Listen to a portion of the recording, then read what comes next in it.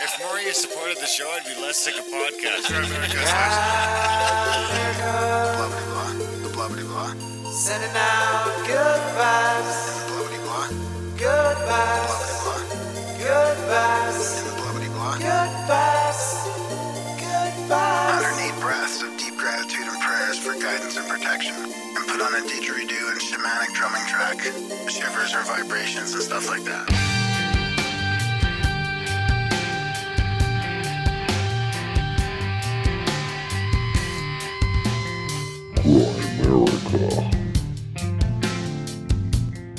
He did not have to pay because after it went to court, the Supreme Court decided that there is no evidence that there is a measles virus.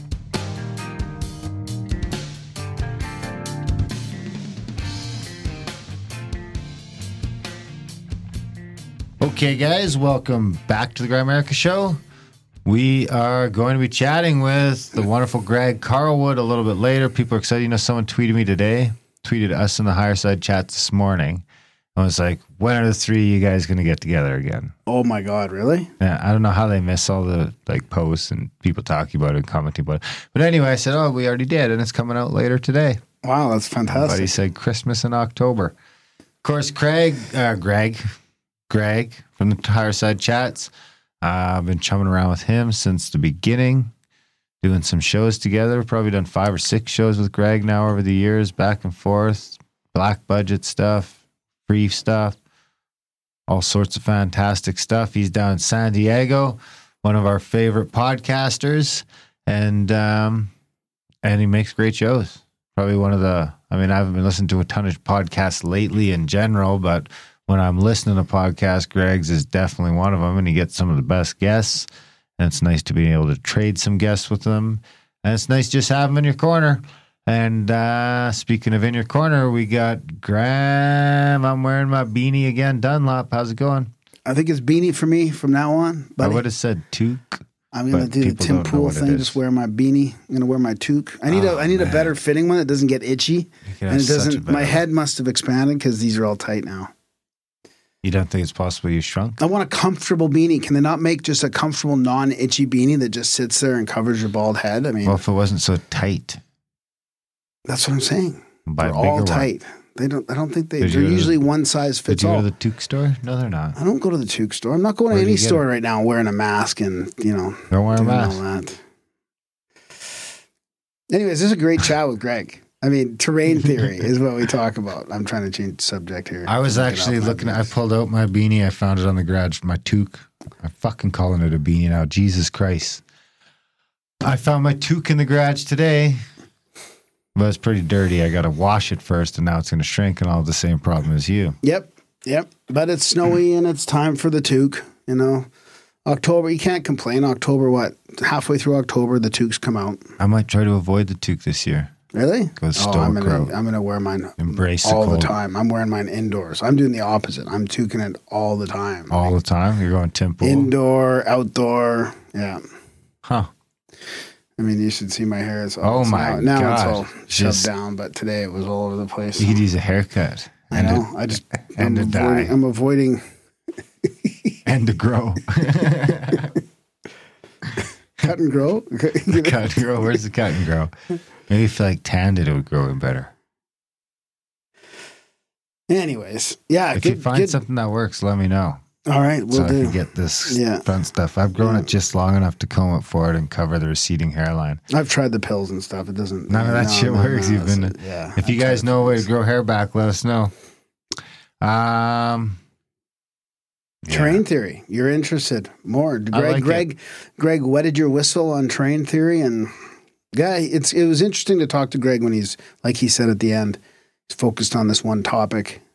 Talking about it, and he's kind of become an advocate in a way of this. And I've been flipping over a couple of the different ways it could work in my head, and it's got me, I think, interested enough to pick up a book. Definitely, yeah, definitely. We'll have another show on it with some of the authors, and we'll do some more research. Yeah, we're poking down that thing. Of course, Tuesday we're having the Thrive guys on again. Tuesday will be a live show. Next week it'll come out. If you guys haven't seen the first Thrive, you got to see it. And Second Thrive is You know what's great. interesting is how come Thrive never took off like Zeitgeist or It did. It did. it? I think it surpassed Zeitgeist, I believe. did it? It's Yeah, not like, it's just 'cause a little more Zeitgeist main- is like readily it was- available everywhere. You know, Zeitgeist is a little more culty, a more cult. What do you call that when people like? I find that the opposite What because do you- like Thrive's on or Zeitgeist on Netflix now. Really? Yeah, Wow. all three of them were on Netflix for a while, Hmm. which instantly has me wondering. I know exactly. Because when you think back, Zeitgeist is like it fits in with the global paradigm a little bit more now. It's just not from the people; it's from the globalists, the NWO, which is pushing forward like digital currency or maybe getting rid of the monetary system as we know it. You know, the Great Right. Reset could be, Zeitgeist in action in a lot of ways. All the 9/11 stuff pushing back on the nation state. Yeah, Interesting. yeah. He Really is a got a bit lot of of a wild card, Peter Joseph. I Yeah, mean, we were going to have him on his a couple Twitter times, account is right? fucking Oh, wild. is he? Is he all over the place, or Oh, what? yeah, What do you he mean? hates Trump and COVID and And COVID and and America. Yeah. Oh, really? Yeah. He really seems angry. Really? I guess you Aw. have to be a filmmaker. I don't know. I know some happy filmmakers. Well, Kimberly and Foster are not angry. They're That's right. They make fantastic. great The films. Thrive 2 is a great one. Honestly, if people want to watch it before we have them on, I mean, it's going to be a great interview, but it's a great show. I'm going to watch it I was tonight. a little worried. I You worried it's going to be woke? Yeah, kind of. I just, with everything going on right now, you just don't know what to expect. is like but me it with the really Dune sort movie. of fit in with. I might have decided just not to see it. I know. Yeah. I might have I just said, understand. I might be done with movies. Yep. You know what? It actually seems cheap to think that something that takes like 24 or 30 hours to go through in a book can be slapped together into an hour and a half or 2 hour movie. Yeah. Now that I'm like way down the fiction rabbit hole, I don't know if I could like settle into a story that doesn't take 30 hours to tell or 40 or you know what I mean? Like really, I'm really into the trilogies or the sets so that you're like, you got 4 20-hour books to get through before the story kind of comes.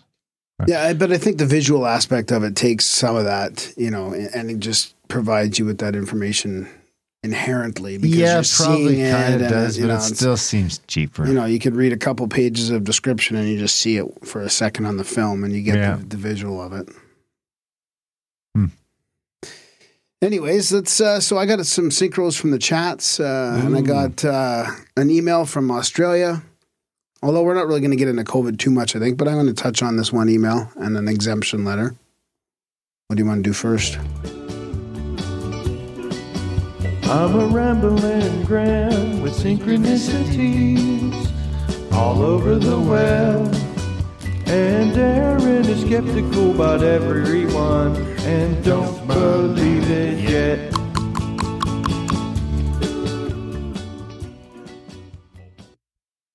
So this is from our chats, grimerica.ca/chats, and it's the Synchros channel. Is that what you call them? Channels? Channels in the chats, Darren? Is that a channel? I think I would call it a channel. Yeah, hashtag channel. Hashtag channel. This is from Chiron NZ.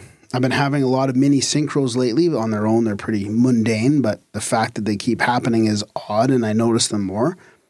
Over the last month or so, I've had about 10. I wish I wrote them all down so I could rattle off the whole list. All I can really give you is a couple examples. As I said, they're pretty mundane and don't mean much individually. About a week ago, my fiance and I were in a Discord call with my longtime friend, and he was talking about Rose Red by Stephen King. I asked, is that the one where the guy has the little hand? And my fiance laughed at me and said, you're thinking of Scary Movie. I laughed it off. Anyway, next day I see on Reddit someone had carved out a sign quoting the guy with the little hand in Scary Movie. Weird, but not that exciting. Another example is yesterday on my commute to work, I was following a car and the license plate surround reads, if you're rich, I'm single. I find that amusing. After work, I return home and my fiance is watching Lucifer on Netflix. As I was talking with her, I look over and one of the characters puts on a t-shirt and has the big print, if you're rich, I'm single. Again, pretty boring, but when you add all these up, it's quite strange. What does it mean encountering multiple synchros? I'm on the right path? And then Gilly says, afterwards. He's like, so at the start of lockdown bullshit in mid-April, it was a Tuesday or Wednesday afternoon. The weather was pretty nice here in Cincinnati. We were pretty much outside all afternoon and evening. I have a son, 20, daughter, 15, and daughter, 3. Older 2 kids gone in my son's car. About 5 to 6 o'clock, my youngest daughter and her friend, who is our next door neighbor, were in the front yard near the street. Semi-busy, 35-mile-an-hour street. Not a big deal, but told them to get in the backyard before some drunk driver runs you guys over. Later in the evening, around 8:39, me and my wife and our neighbor were sitting on our patio when we hear a loud crash coming from the front. I run out, and there's my son's car in our driveway, crashed into it by another car. They had just pulled into our driveway and got hit by a drunk driver. My son's car was totaled and pushed into my car, which had some damage too. No one was hurt, but it was crazy, and I felt like I had some sort of intuition from what I said earlier. Yeah, to me, that's a ripple stick. So, that is a ripple stick for sure. So Paul Savage, he says... good old Paul. To Chiron, he says, Paul Savage 33, I should say, the universe is trying to get you to pay attention. Keep watching, and they will keep coming. Eventually, if you pay close enough attention, you'll decide the message.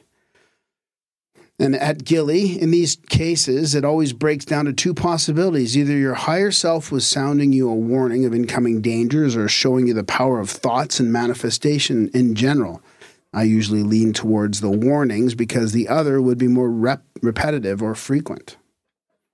It's almost like, you know what that makes me think of is like the hairs on the cat. Yeah. It's like the human version of the hairs on the cat. Like that cat knows I'm coming up behind it, even though its ears are pointed the other way and I can see her fur even start moving. It's like, I think, you know, if we didn't have all the distractions and everything and we've like stepped off of the natural path in a lot of ways, and it sort of relates to the Wim Hof stuff, maybe how he can like control his body temperature or what other like under the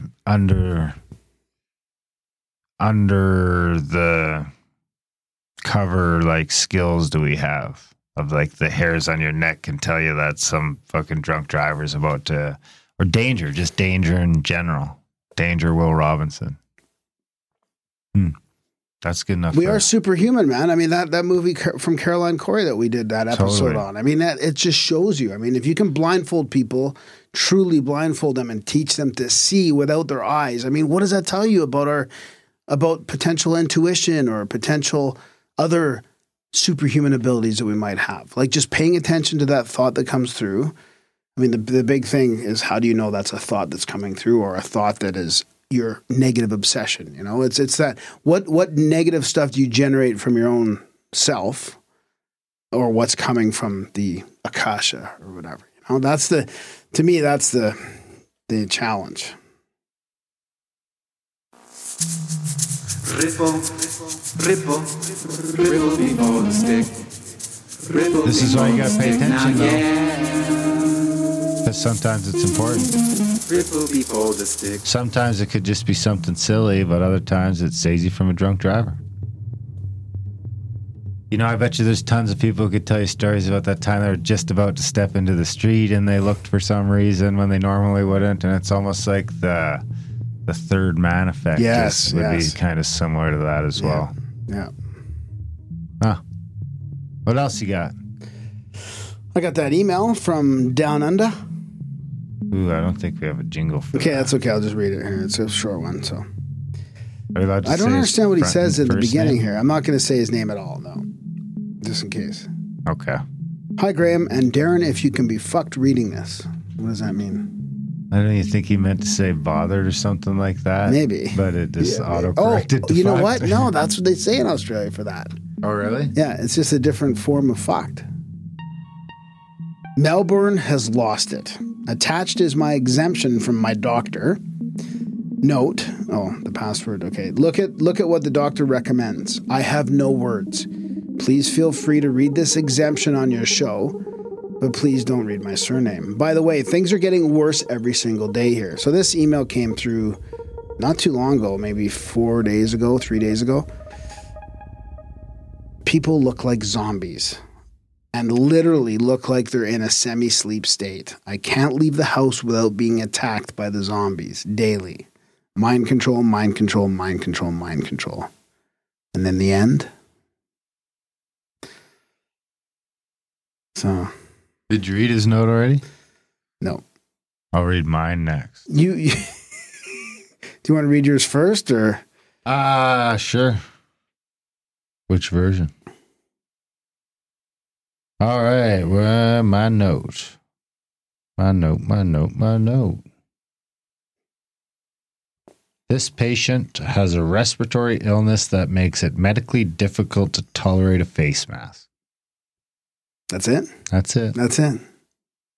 But you still can tolerate one, basically, but it's just medically difficult to you. That's kind of ambiguous, really. Perfectly ambiguous. But it works perfectly ambiguous, yeah. So this one is, this is to certify that Mr. Blah, blah, blah suffers from multiple chronic underlying health conditions. He required surgery when he was a baby for a diaphragmatic hernia. Unfortunately, this surgery has subsequently had a lifelong impact on his breathing.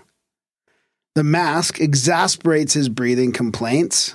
So not just his breathing, but it exasperates his complaints. This is probably why he can't understand this mask. The mask exasperates his breathing complaints, and it is recommended that he should work in an isolation room while he's working within the school premises. Thank you for taking this into consideration. I'll take an isolation room at work. I guess. I mean, if you don't have to wear your mask here, stay in that room on your own. Because this thing is so damn deadly that, Yeah, watch out. Yeah. I mean, this is I saw some people wearing chin guards with a little clear thing to cover your mouth. I mean, that's really, if it is about us keeping other people safe, because the mask isn't stopping fuck all from getting to you, but it's stopping your spittle. Problem. If it's stopping your spittle, then why haven't we adopted simple little clear mouth guards to stop the spittle? So people can still use their expression, ideas. Right? And why they can still... You can wear a face shield instead. No, why isn't it a regular thing? You can buy them at Costco, I think. A full frontal face shield? It says medical shield. But people still are saying masks. That's what I'm saying is there's not a proper, even if they did work, and I'm not saying that the spittle even carries the, that it's a... If I wanted the responsibility of keeping other people safe, I would have been a cop. Or maybe a doctor. You're just a nasty person. I guess. Yeah. That's what it boils down to. We don't care about other people. I do care about other people. I just don't want to be tasked with the responsibility of their safety. Yeah, it's true. I mean, look, I'm just saying that it just shows there's no real common sense happening here. No. Common sense has been out the window for a while. Maybe ever. Maybe common sense isn't as common as we think. No, but you know what I mean. This is getting out of control. It's been out of control for 6 months. True. It's getting worse, though. Getting worse. What else you got? Well, I got a quote from the Octopus of Global Control. Do you have anything? Ooh, this will be fun. Charlie Murphy. I like that we get to see so much Charlie Murphy these days. Except his name is Charlie Robinson. Beautiful bald bastard. He's got a beautiful backdrop, too. Of course, I'm talking about the Union of the Unwanted, which is where we see Charlie Robinson once a week, every second Monday. This Monday? No, next Monday. No, it's the one before the election. I heard you guys had a show. 2nd. Yeah, that was quite interesting. Yeah. A possible show. Yeah, it was very interesting. Huh, you guys been infiltrated? You had to chase someone off? No. I mean, it wasn't like that. Just, just more of a mainstream kind of investigative journalist. It was very interesting, actually. Yeah. Huh. Check out the last Union of the Unwanted. It was in our feed, actually. Yeah.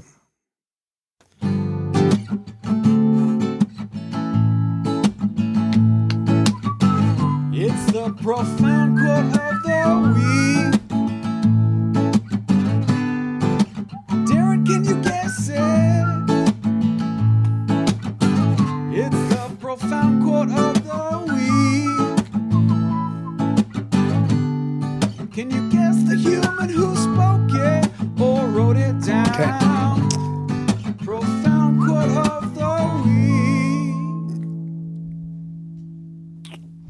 You won't guess the person, but You.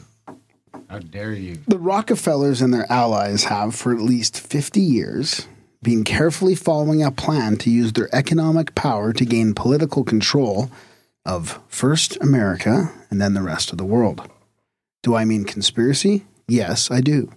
I'm convinced there is such a plot, international in scope, generations old in planning, and incredibly evil in intent. From 1975. Behold a pale horse guy? Oh, that's a good question. I mean, that's a good guess. But no. No. Larry P. McDonald, former chairman of the John Birch Society. I wonder if he's related to Lanny. Yeah, maybe. Lanny and Larry. Lanny and Larry. So there you have it. There you have Good it. quote, eh? That was a pretty good one. Yeah.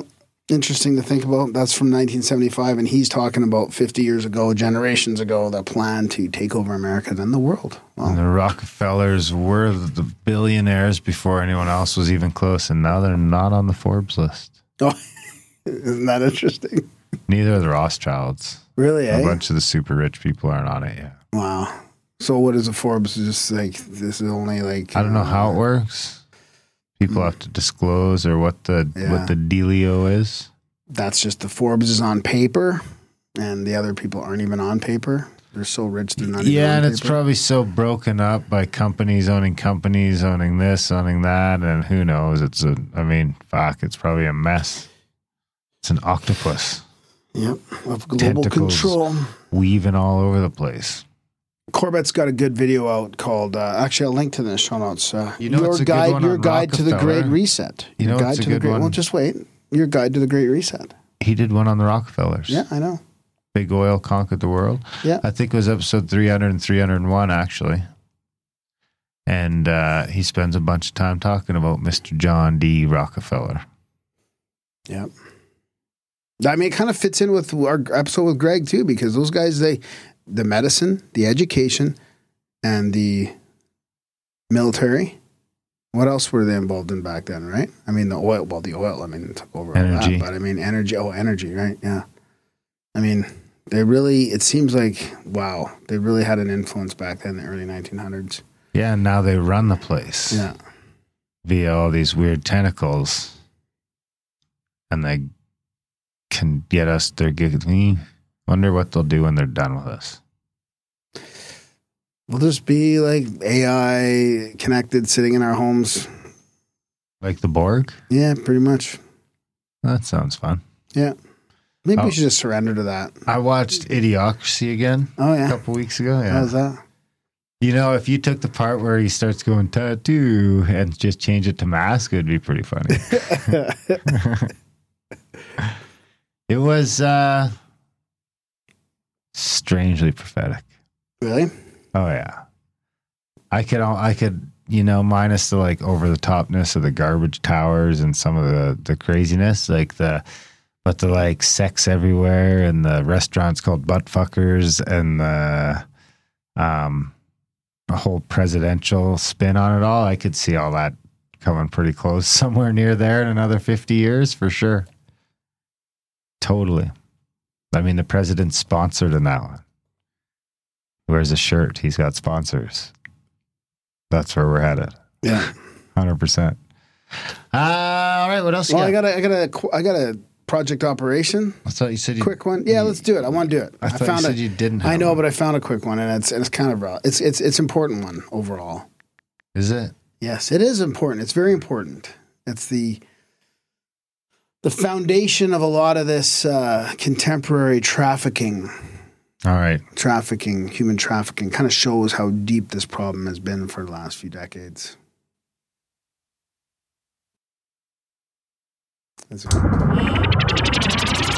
What's that noise?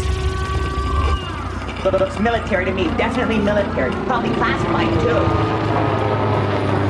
Dishfire, Prism, Sentry Eagle, Sigma, Mannequin, Artichoke, MK Ultra. Operation Project. I wonder where he got that. Is that from a cartoon or something, or where he got that initial, like, sounds like the military? Oh, yeah. Must be classified too. Yeah, it's pretty good. A good jingle. It's well done. Who made that? I can't remember. You shouldn't ask me that. Why not? On the show. Why wouldn't you know? Okay, this is Operation U. I can tell you who. Operation U Tree. Have you heard it? Dan. U Tree? Dan made it. Thanks, Dan. Dan H. I won't say his last name. Operation U Tree. Ooh, let's hear it. Is it like YouTube, but for family trees? It's a British police investigation into sexual abuse allegations, predominantly in the abuse of children against the English media personality Jimmy Savile and others.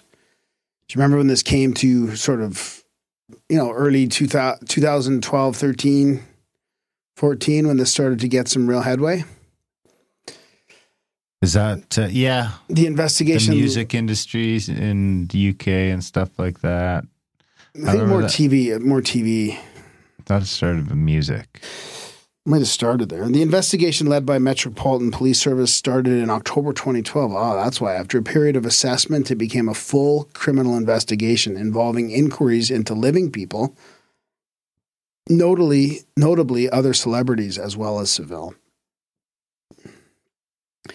The report of the investigations into the activities of Savile himself was published as Giving Victims a Voice in January 2013.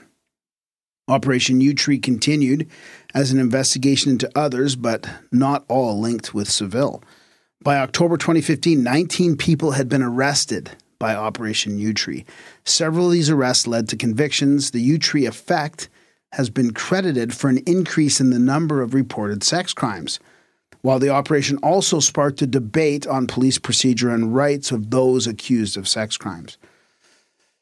So it talks about a documentary, Exposure, the Other Side of Jimmy Savile. It was researched and presented by former police detective Mark Williams Thomas and was broadcast on the 3rd of October 2012, almost a year after his death, Savile's death.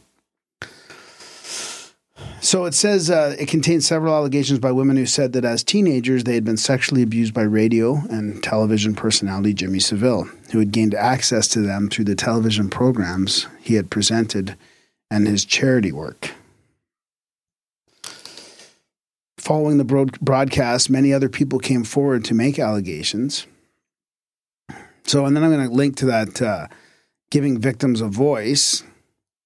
That was a report published in 2013 in January relating to the allegations as part of Operation U Tree. It was initiated as a result of publicly surrounding the Jimmy Savile sex abuse scandal. And let me just see here. It resulted in hundreds of alleged victims of Savile and other abusers approaching the police and the NSPCC.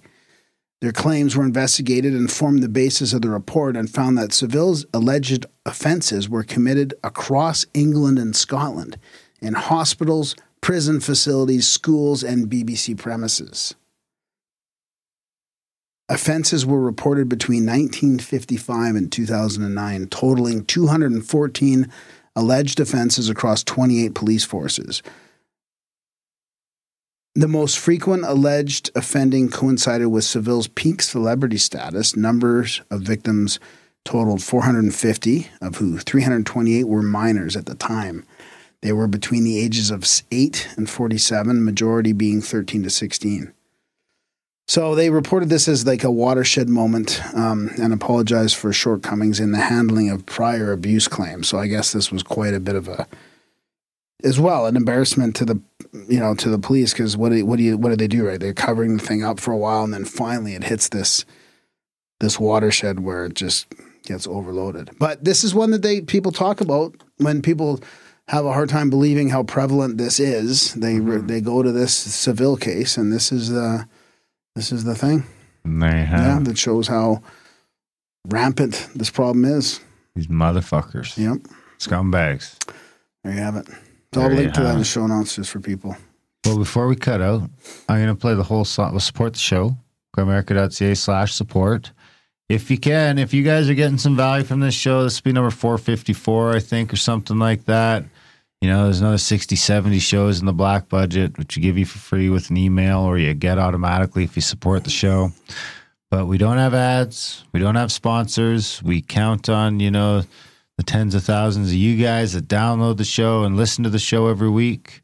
to maybe decide to head over to grimerica.ca/support, decide what the show is worth to you on a monthly basis or a one-time basis.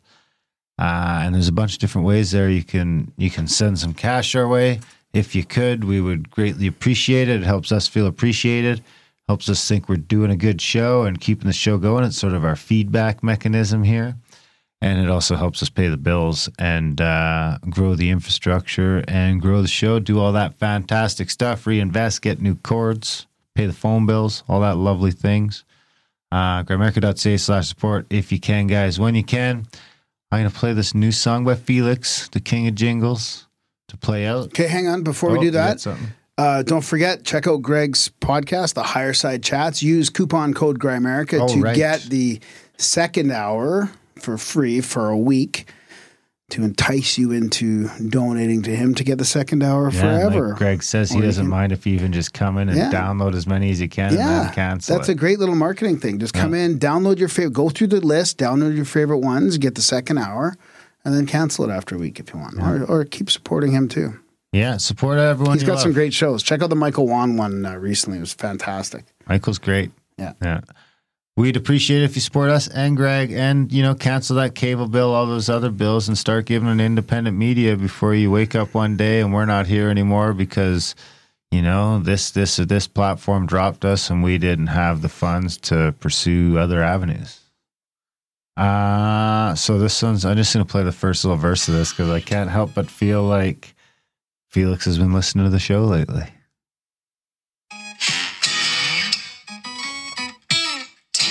All your secrets to get a good handle on a better way to live.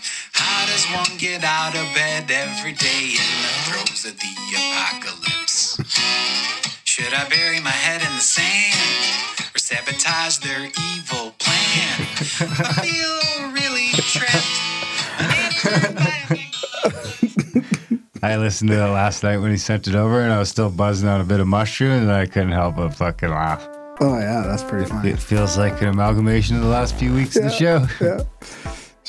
Should I bury my head in the sand or thwart their evil plan? Yeah. We'll play out this new ditty. Fantastic number. We got 4.5 more minutes of this wonderfulness. Oh, 6.5 minutes, sorry. Oh, boy.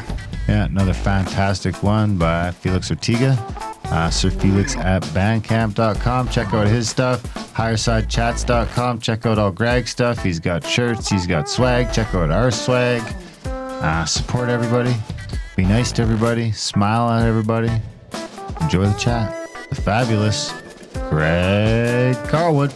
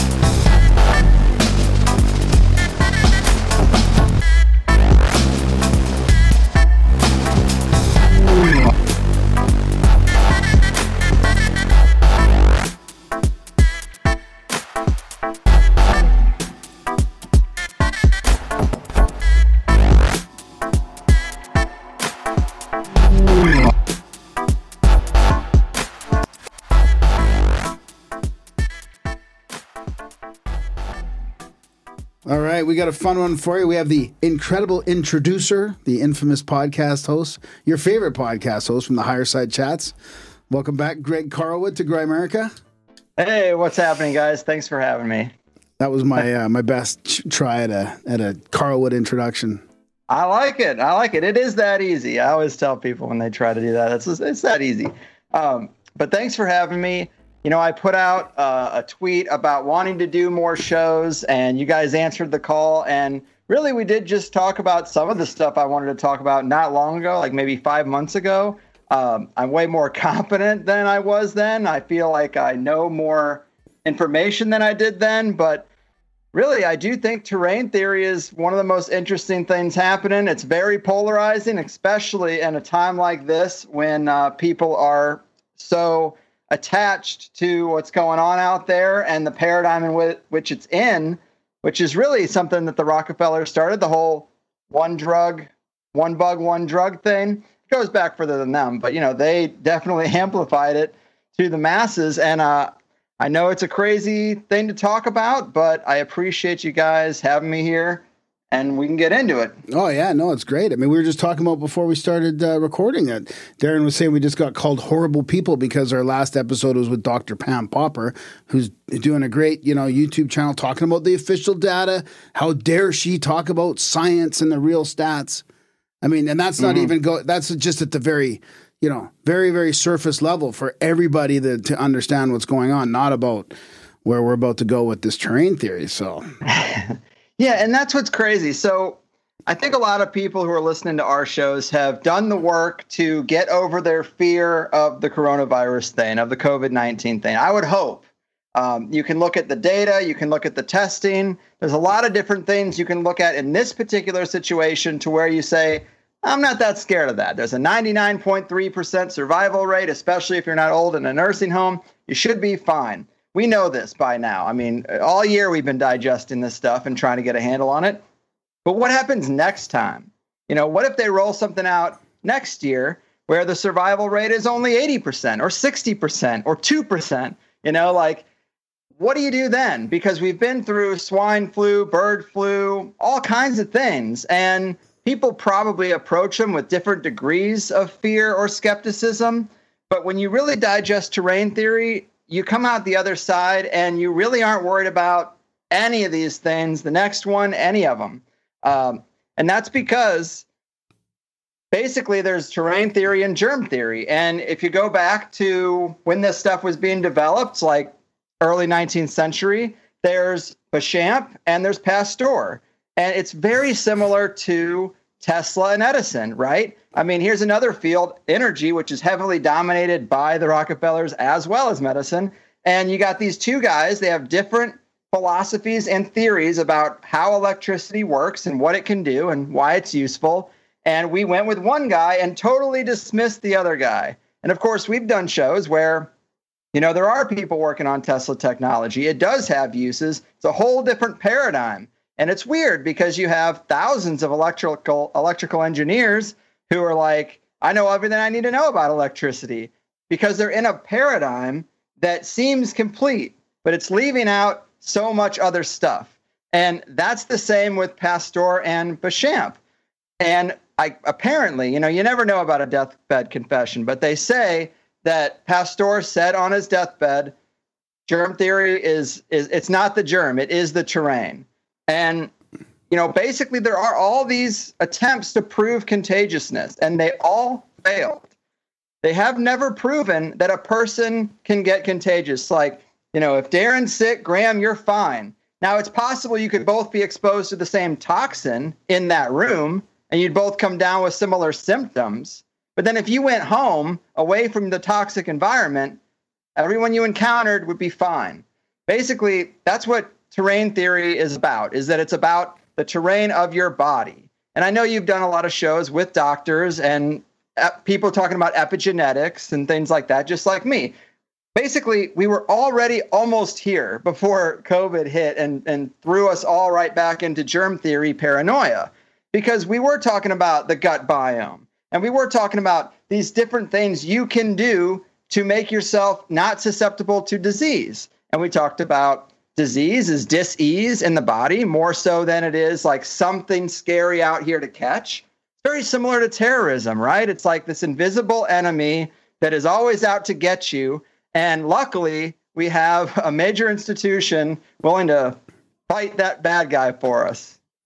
And we're at like an all-time high for just unhealthiness. Like, I mean, for the average Westerner, at least, and I'll speak for Canadians in general because I'm a Canadian.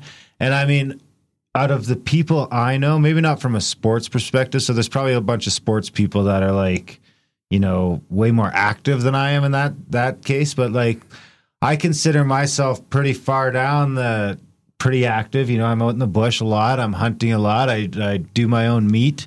I'm aware of the organic, and but I'm still like, if I had to like fight a dude from like 1,000 years ago, that dude would fuck me up inside like 30 seconds, because I've still got, I mean, if it was life or death, I might be able to go for, 10 minutes. But it's just like, I really 10 minutes. Damn. They only make UFC fighters go for 15. No, I'm figuring like, my adrenaline and all this shit's coming in because I'm about to die. It might be less than that. I'm probably being, a little confident. But I've been reading a bit of historical fiction lately, and just the way they sort of dramatize some of the battles and stuff like that. It's just like these fucking and that's all with a grain of salt. Obviously, most of history is probably fake, but I think we can agree that these people from 5, 10, 15, 20,000 years ago seem to be way more in tune with the earth and living a way the fuck healthier and more active lifestyle than we're going with today. Yeah, I agree. And another aspect of terrain theory that's interesting is it's really just the reapplication of a paradigm that is not based on materialism to medicine.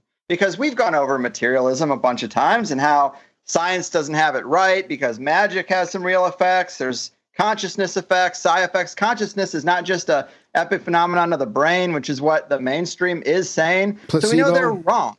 Yeah, we know they're wrong in so many different areas.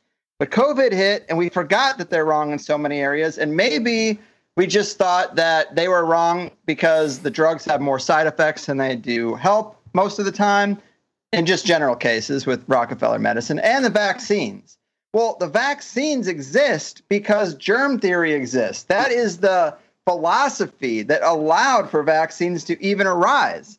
And when you really reverse engineer it all, it's just taking the thing we realize about materialism being wrong and applying it to medicine, that it's missing a giant, huge component. And I don't know, I guess that's why I'm so excited about it, because I just really have no fear of catching anything like that. Now, I mean, you do have to come out the other side and say, okay, well, why are people getting sick? And everyone I really trust and like is pretty committed to the 5G perspective. I mean, Dr. Thomas Cowan and Sally Fallon Morell, they just wrote a book, The Contagion Myth. I really like what the Western A. Price Foundation is doing. And I think that the 5G thing probably has merit, and that seems kind of unavoidable. I guess at some degree, it's like, well, what is the difference if there's satellites electrifying the earth with 5G millimeter waves versus a virus? What can I do to avoid either of those things? To a degree. But I guess the plus side is that you can go around your parents. You can go talk to your grandma who's dying in a hospital because you don't have to feel like you're a carrier of something. Yeah. And that is all it is. Yeah. Well, that makes a lot of sense, especially when you look at the history of vaccines. I mean, you kind of look at all of these different vaccines. I mean, there's a whole ton of research that links polio to DDT.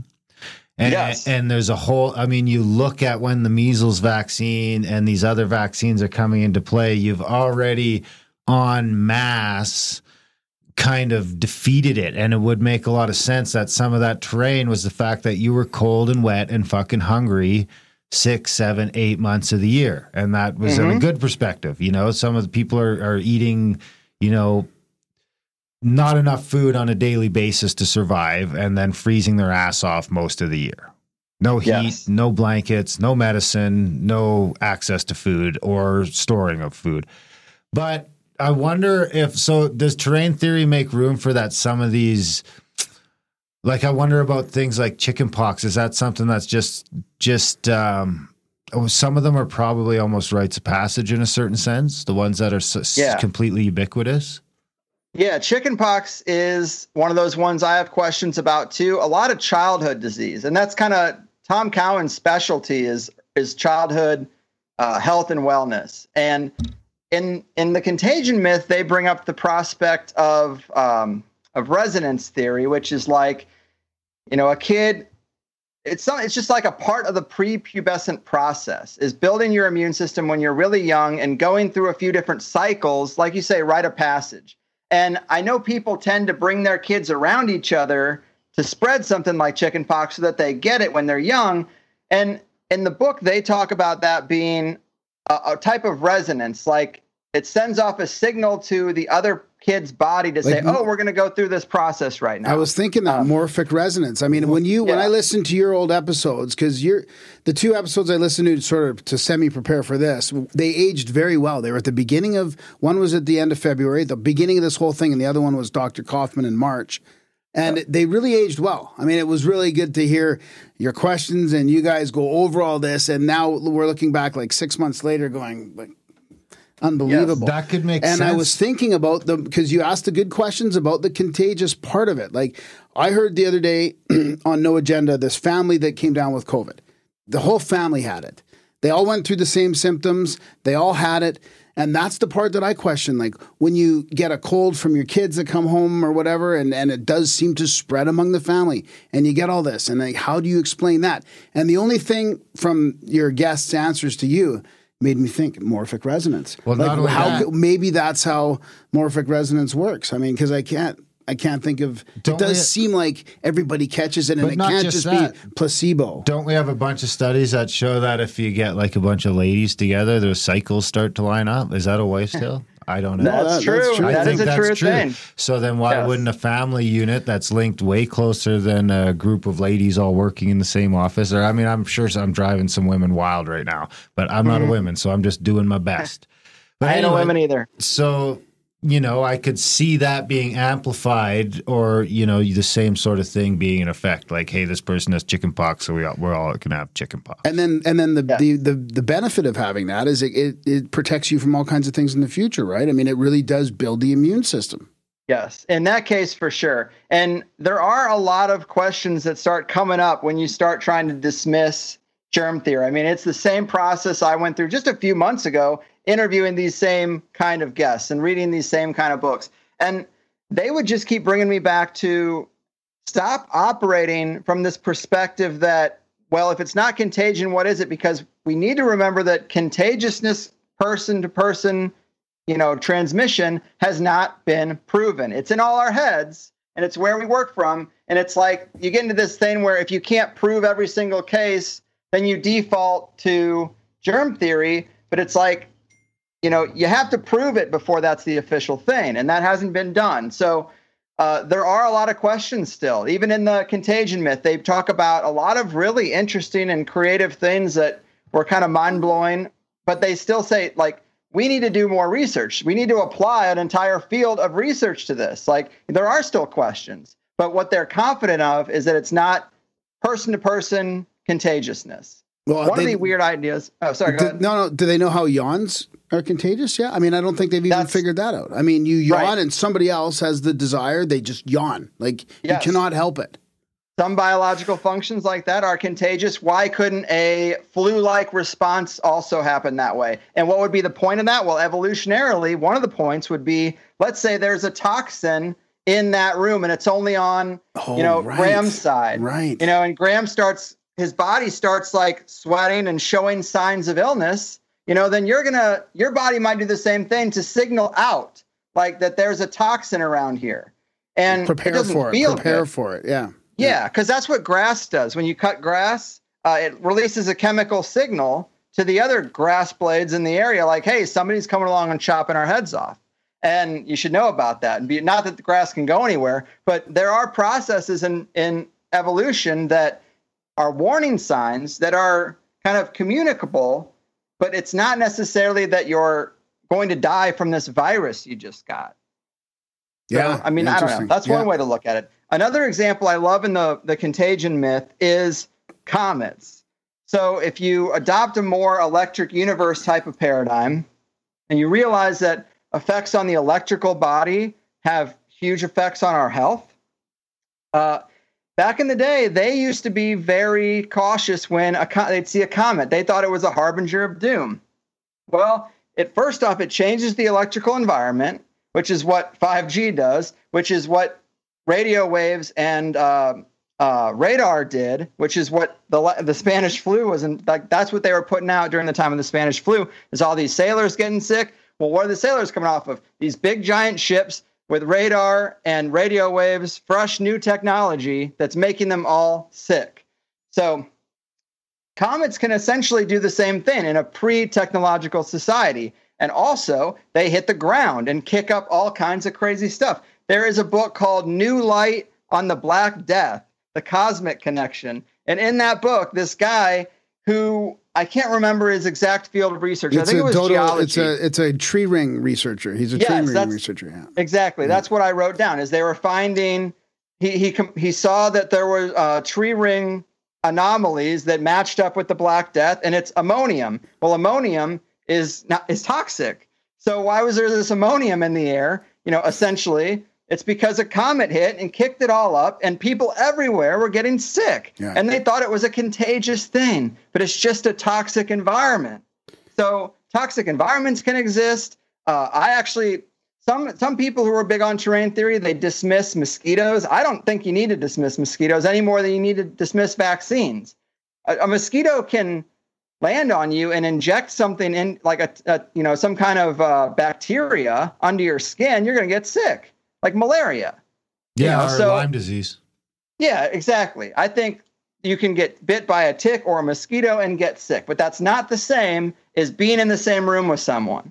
And so when I started the interview with Sally, I asked, like, how do you get this started, or what's the pushback you find is most common? And she's like, well, most people just don't even know what I'm talking about. Most people don't understand that it's a very specific thing we're talking about, that person-to-person transmission. They start equating it to, oh, so what do you mean you can't get sick? I've seen kids get sick, and it's like, yeah, of course people have effects from being exposed to toxins. That's how I would describe it, as opposed to viruses. And another doctor I interviewed was like, when I was in med school, they said, we know there's no good bacteria. And that's clearly not true, because we have the gut biome, and we found out now that bacteria can be hugely beneficial. Well, we also have a virome in our body, and they don't know what it does, but they know it contains like hundreds of thousands of so-called viruses. Some doctors would call them exosomes and say that they are excretions of a toxic cell. So like if your cells are toxic, let's say you got some kind of poison in there, an exosome would kind of branch off of that cell and like a sponge try to take that toxin away from the crucial parts of the body. That's how it's like a detoxification process. But if you take two people that are sick and you look at them under a microscope and you see this weird thing, well, the doctors say that's causing the disease. Right. That's not causing the disease. It's just in both sick people. Right. So I find this stuff to be really empowering, because you realize you do have more control over your health. It's not like getting struck by lightning. The news wants us to think that any one of us could just get struck dead by this thing. So we need to do all these protocols. And you just realize it's all bullshit, and all your fear kind of goes away.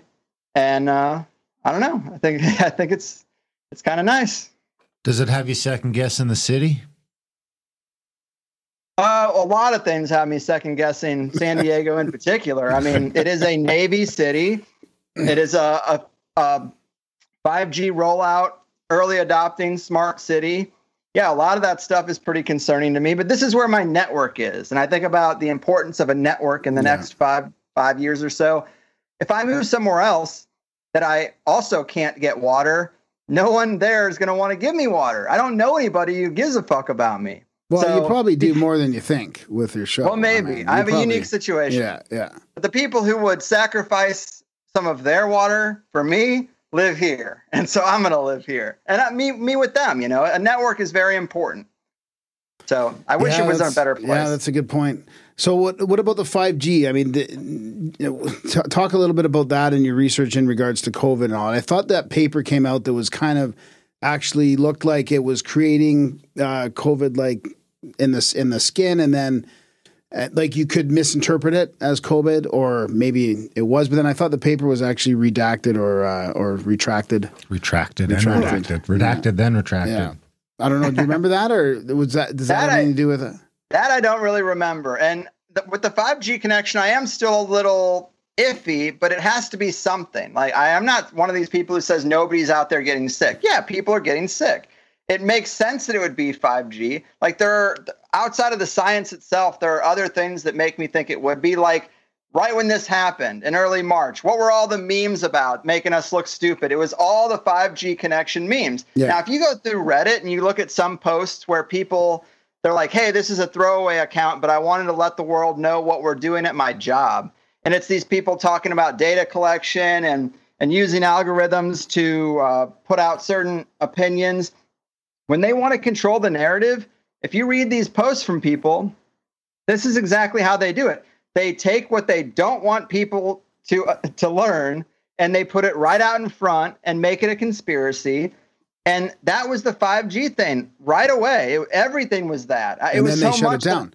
And then they shut it down. And then it goes away because everybody's already been sense with older people, because I think that what you would start to see is the same thing you're talking about with the Spanish flu in the early 1900s. I think if we're going to take the angle that COVID is maybe, caused by 5G or some sort of other telecommunications waves, then it would make sense that the people who have spent most of their life evolving without that around, like me and you have been brought up in a world of radio waves, whereas some of these people over 75, their bodies remember a time when they weren't inundated by radio waves most of the time, and these radio waves just keep getting tighter and tighter and tighter, and we were born in radio waves, so we're kind of used to it, and it's kind of like, that angle, and I haven't been a 5G guy, but it does kind of start to make sense on why the older population would be more affected. Yes. Another interesting point. When I asked Sally, I said, well, why aren't kids more affected? Because if this is 5G, you would think that, kids are the weakest among us, just as weak as old people, and they're walking around in the same fields, And she said, well, actually, a lot of kids aren't. You might see kids that are involved with cell phones and computers too early, but they're going to be 4, 5, 6 before that even starts. They're not going to be 1 to 3. The 1 to 3-year-old can barely walk or do anything. They're not holding a cell phone screen and playing a game. And in nursing homes, there's a lot of electrical equipment. It's a giant electromagnetic soup with all the monitors and all that stuff they have in there. So I thought that was an interesting point. I don't know if it has any merit, really. I say this to a lot of my guests, that we have so many toxins in our environment. How can you isolate any one thing? I know a lot of people are sick. A lot of people are exposed to glyphosate. It's been a problem. Cell phones have been a problem since they've been around. It's not just 5G. So our food is worse. The air is worse. The water's worse. I mean, people are on all kinds of pharmaceuticals. We've all been vaccinated. So I think when you've been vaccinated, it's kind of like all bets are off, because we know from vaccine research that things come back later. Or if you're exposed to certain things later in life because you were vaccinated for them in the beginning of life, like they have worse effects. The flu vaccine makes you more susceptible to a bad flu later. That was a big thing in Italy. They were saying that maybe all these people were extra sick because they have a really vaccinated population. They really drink the Kool-Aid on that stuff. And I think that's a factor. So I try not to be like, I know it's 5G, because I don't, but it's definitely a likely candidate. And it probably is something that puts people over the edge when they're already very close to it. What about speculating on the current COVID situation with the death rates that are completely low, the test cases that are going through the roof, and the original death rates, or the actual, the peak that happened in March, April kind of thing? I mean, do you think that was all, is that just all a lot of, and we know they're fudging the death certs, and there's, evidence that people are being paid to even put that on the certs, and people are offered money for them to allow that to happen to their family members. So is that all? Do you think that increases a lot of fuckery in there, or is it, or why would the death rate then go down towards where it is now, taking this theory into account? Right. There would be a lot of reasons. One of the big ones is probably the ventilators. We have had whistleblowers come out and say that the ventilators were not the right move in this case. And in fact, they were killing a lot of people. Once you were put on a ventilator with these symptoms, there was an 80% chance you were dead. Yeah. Well, that's a lot of people. So if the ventilator didn't help and most of the people who were on one died, that's really sad, because they do put you into a medically induced coma. You come in because you're having a hard time breathing. Now you're in a coma. Thanks, doc. and they shove this thing down your throat and you just never wake up. And it's like, man, maybe if you would have just stayed home and stayed in bed and drank some unpasteurized milk and had some bone broth. Now I'm sounding like the Weston A. Price Foundation. But, you know, you do these things to build up your immune system. Maybe you would have came out of it okay. Another possibility is if you read Arthur Furstenberg's The Electric Rainbow, and he talks about the electrification of the earth and the technologies that have changed the electrical environment, and there being massive illness during those periods. It's a little weird, but he says that it kills a bunch of people, and then we quickly adapt, and the people that do adapt live longer lives, but weaker lives. And that's weird, but that's what his conclusion is. And, you know, we know there's a lot of people who have good books and good data, and they get some things right, and some other things are a little iffy. I'm not sure about that one, but that's what he says. So could it be possible that they rolled out 5G, a bunch of people died, and then some people got sick still, but it wasn't as deadly? Because I do think that we have a pretty intelligent system, and it's here for man. I mean, not to get all spiritual, but I just don't think that this whole idea that viruses could just wipe out humanity, that's not what this system is for. It's not for viruses to reign supreme. And yeah, there are things that are dangerous, but I'm not scared of nature, you know, as much as the system would want us to be. And that's kind of, I guess, my overall attitude about it. About everything, you know, this kind of arrogance that modern man has, that he's got it all figured out. And it's like, you know, I trust, I'm the same way. I trust Mother Nature a lot more than I trust anything that, you know, at best 150 years of research says it's okay to inject the entire population with heavy metals and stuff because, you know, safety. Right. And I mean, it's fucking super clear that these diseases weren't fucking wiping people out at the vaccine's inception. So, I mean, it was a cash grab from the beginning. I mean, I think I'm of the belief that when they started, they weren't expecting to be fucking people up quite on the scale that they are. But I don't know. I take it from, I kind of continually go back to the stupid, greedy humans over the grand Illuminati outlook over time. But I mean, I've got room for both. Well, this is a little bit of both, because all I'm really saying is that when there were two competing theories, when medicine was very new and Western medicine didn't know a lot, they went with the theory that would sell more drugs.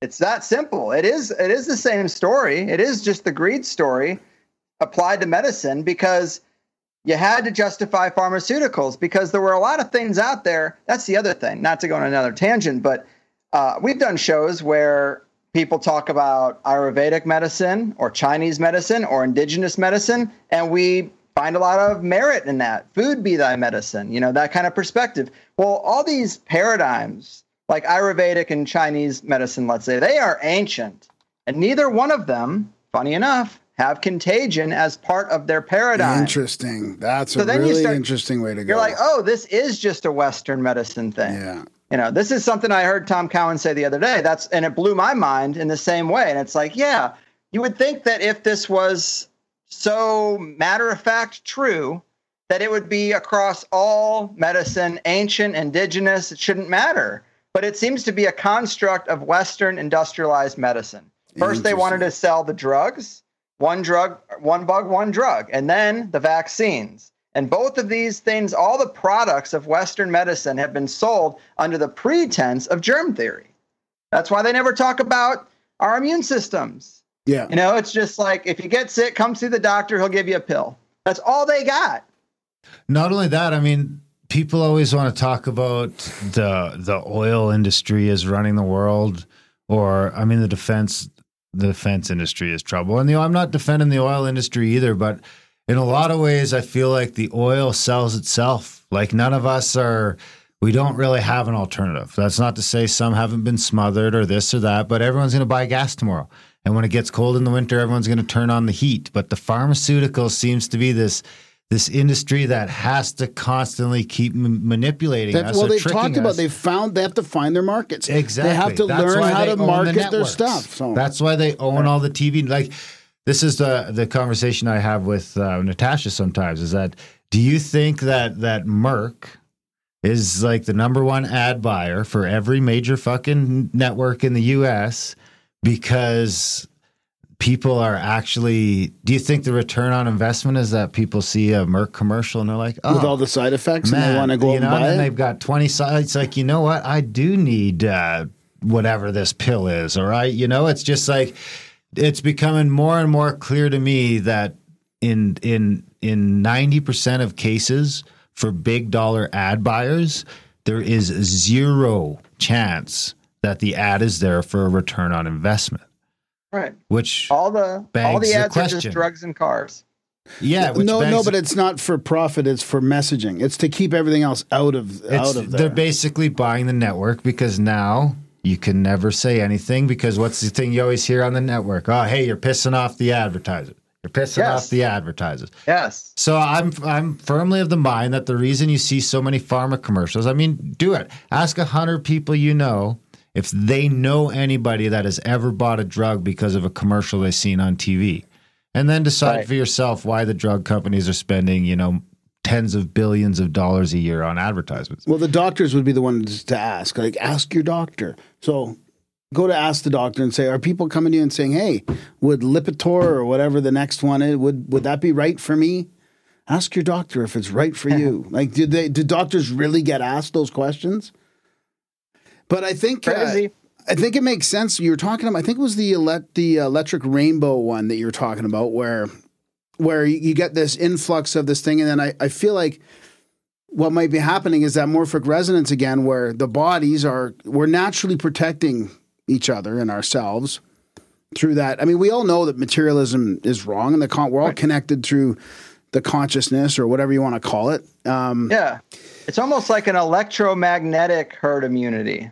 Yeah, so maybe some people, yes, their bodies aren't gonna survive it, but it does end up spreading so that we are protected in some way. Yeah, I'm trying to wrap my head around it because I wasn't really ready for this conspiracy in a way, but I'm warming up to it a little bit. When you think about that materialism, it's just another prong of that materialistic paradigm. Right, yeah. And that materialistic paradigm's breaking down all over the place, so it makes sense for them to start throwing more shit at it. So I've been really surprised at how blatant and it worked. I mean, that's the thing. We all got to agree that it worked because even the people in our community that should be somewhat immune to the bullshit are fucking lapping it up because it's health. This true. Is different. And you had a great interview with Gordon earlier in the year. I tweeted it out and was just a big fan of that show because you guys were really just talking about being a podcaster in this space in 2020, and kind of it's very cathartic for me, you know, just hearing all the same complaints I just scream in my own head being voiced between you guys. And that is one of the big factors is this year we have seen a fork in the road between people who are serious about this material and wanting to get to the truth of things and being unbiased and wanting to help people versus people who were LARPing. They just thought it was fun and provocative and it's cool to talk about aliens, because when this thing hit, there were either people who tried to figure out what was going on, took a step back and like, you know, hold on a second. I don't know what this is, but I know I can't trust the media. I know I can't trust Bill Gates. I don't trust Johnson & Johnson to make a fucking vaccine, you know, and it really drew a line in the sand between, you know, one camp and the other. And I think without naming names, I'm dancing because I don't want to name names, but we know people who we thought believed all the same things that we believed. And then when this thing hit, they suddenly turned tail and started lapping up everything that corporate media had to say. And it was sad to see, but cathartic to hear you guys talk about it because it's a big deal. Yeah, it was cathartic for me too, because it was the first time that when Gordon asked that question, when I really thought about that's what's happening right now. We're living through this conspiracy and we're talking about it. And we have to figure out how to approach it and how to talk about it. And it seemed crazy making in a way. And it was really good to think about. That's why I'm so uncomfortable right now. Like, I don't know if I'm ready to be a voice for what we think the truth is right now. I mean, it was really that, are you ready to fight for this? And then as we got along and with the data showing what a farce this whole thing is, I mean, even if masks and all the social distancing worked, I still think it's the wrong way to go about it. I mean, I'm so far against what's happening. It's unbelievable, and it's super disappointing. And also, even what I said, I think I said this with Gordon's interview, is no touching. I'm flip-flopping between super disappointment in humanity for just going along with this whole thing, and grateful to have people like yourselves to talk to. And I do have a huge support network of people, family and friends that I can talk to about all this. Yes. Well, I mean, some people can talk about aliens and be fine, but they cannot talk about this kind of stuff and be unemotional about it and really just focus on data and try to at least get to the truth. And, that question of, are you ready to talk about this stuff? Are you it is a serious question because, you'll hear people like Rogan talk about his responsibility. And anytime he says something, a lot of people do kind of follow along. And I oscillate between having a responsibility and not. Because the responsibility is really the individuals on what you do with the information you take in. And I don't want to think too much about my responsibility to, corral all information into a box that I think is accurate, because that's just not the way I really operate. But with this thing, it has taken me months and months and months to finally feel pretty ready. Obviously, I'm not a doctor, but I can connect you to the right resources. And if you read the books that I read, I think you probably get on the same page as me. And people could say, well, that's selective data, but it's like, there's a lot more of it than you realize. This isn't just one or two books. And a lot of them came out way before it was trendy. And some of them re-released and just threw COVID in the name along with everything else. Like one's Virus Mania. It's a good book. And it used to be called Measles, Swine Flu, Cervical Cancer, Avian Flu, SARS, Hep C, AIDS, Polio. Why none of them are real viruses, and how the medical industry continually invents epidemics, making billion-dollar profits at our expense. It's a hell of a tongue twister. And they re-released it and just threw COVID-19 in there too, because they've already done this. They're already on the page that viruses aren't contagious. And that is why when this thing happened, none of the data really makes sense. All kinds of things don't make sense. Gavin Newsom's office the other day just tweeted that, hey, if you're going to go out to dinner with your friends and family, when you sit down for a meal, make sure to put on your mask between bites. That's an adult man telling people that when they're eating a hamburger to put on their mask between bites so that they don't get everybody sick. Doesn't even make sense. Wouldn't you actually be spreading more germs when your fucking mouth is open and you're chewing shit?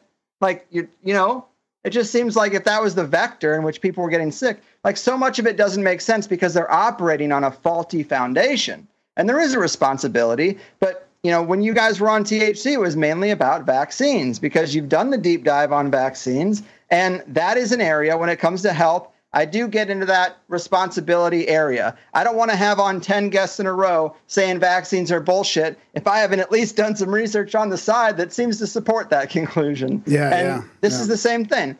The medical space is the one area where I do kind of feel a responsibility. We can talk about aliens and demons and this, that, and the other, but I wouldn't want to lead anyone astray when it comes to their health. Yeah, I mean, but I think you approach it similar to the way we do and some of our other peers is we're not approaching it from a, I'm positive about this. This is sure. We admit when we're speculating. We entertain different ideas and all that, and we're not.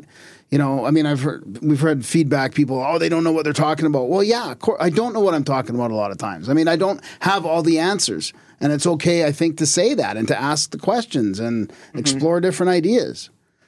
I've become a big fan of No Agenda this year. It took me a while to kind of get on the No Agenda bandwagon. I feel like sometimes it's not a show you can just jump into right away and be into, because they're a little slow to get started sometime. And it's more of a community, and I get that. But when you listen to them dissecting news clips from this particular year, when they're the only ones in the world who can do it and still joke about it, it's again, very cathartic. It really takes the air out of all this stuff they're saying, and I love hearing them digest that stuff. It's been also good medicine. Yeah, definitely.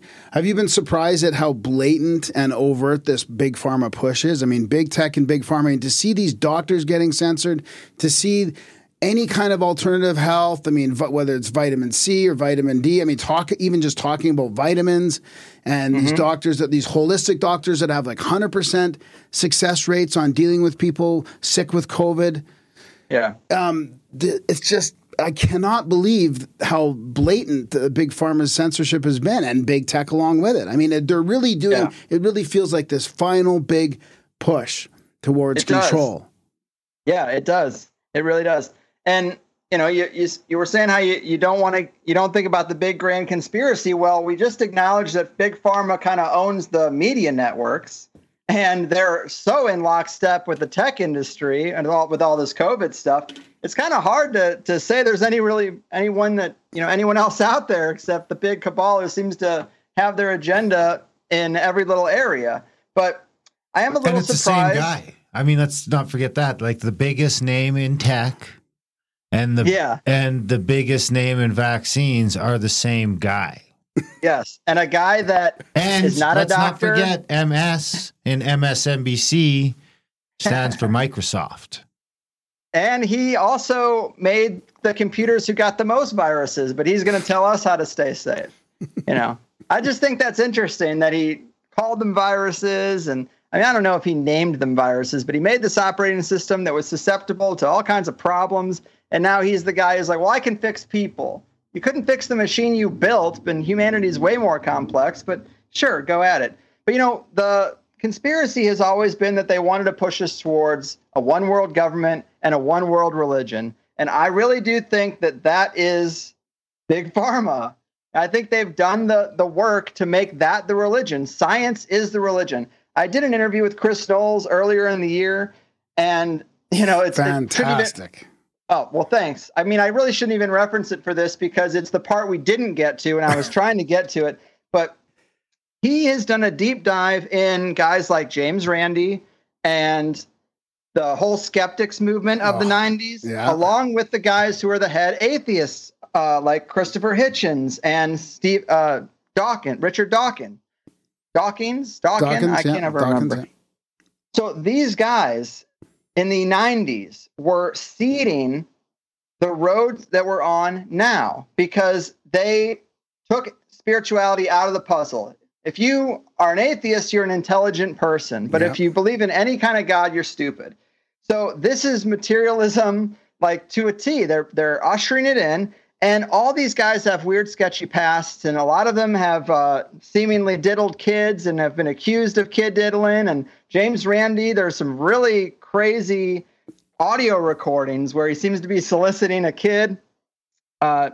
Creepy stuff, but these are the kind of people that come out of intelligence operations. These are the kind of people who aren't just organically out there writing their books about their best beliefs. They all hit the scene at one time. We grew up with them. I was an atheist for a long time because of these books. Yeah. I loved carrying around God is Not Real in my Catholic high school because it was provocative, yet I couldn't really get in much trouble for it. Yeah. So I loved doing that kind of stuff. So I read these books. That was the alternative perspective. The way I grew up was to be an atheist. So I kind of went into it a little more than I probably would have otherwise.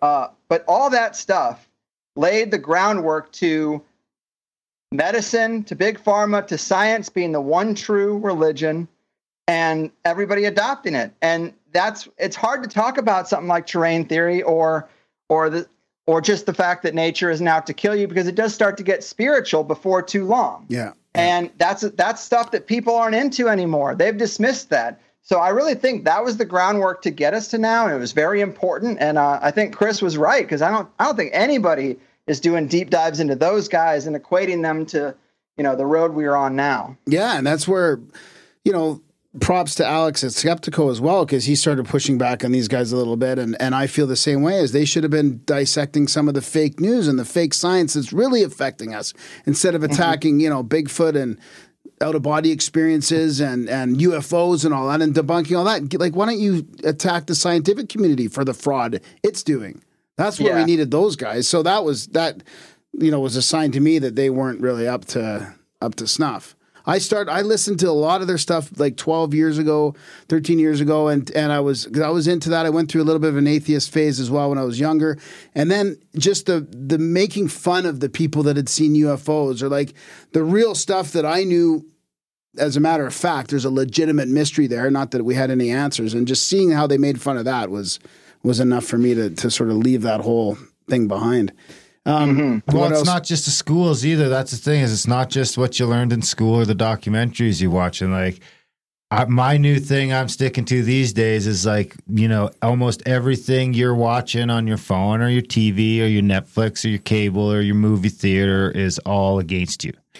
It's all subtly manipulated, subtly, it's all made to try and it's this thing where your attention is kind of the biggest currency you've got. And when you start giving that away, your subconscious is highly, highly susceptible to manipulation on levels that we can't even understand.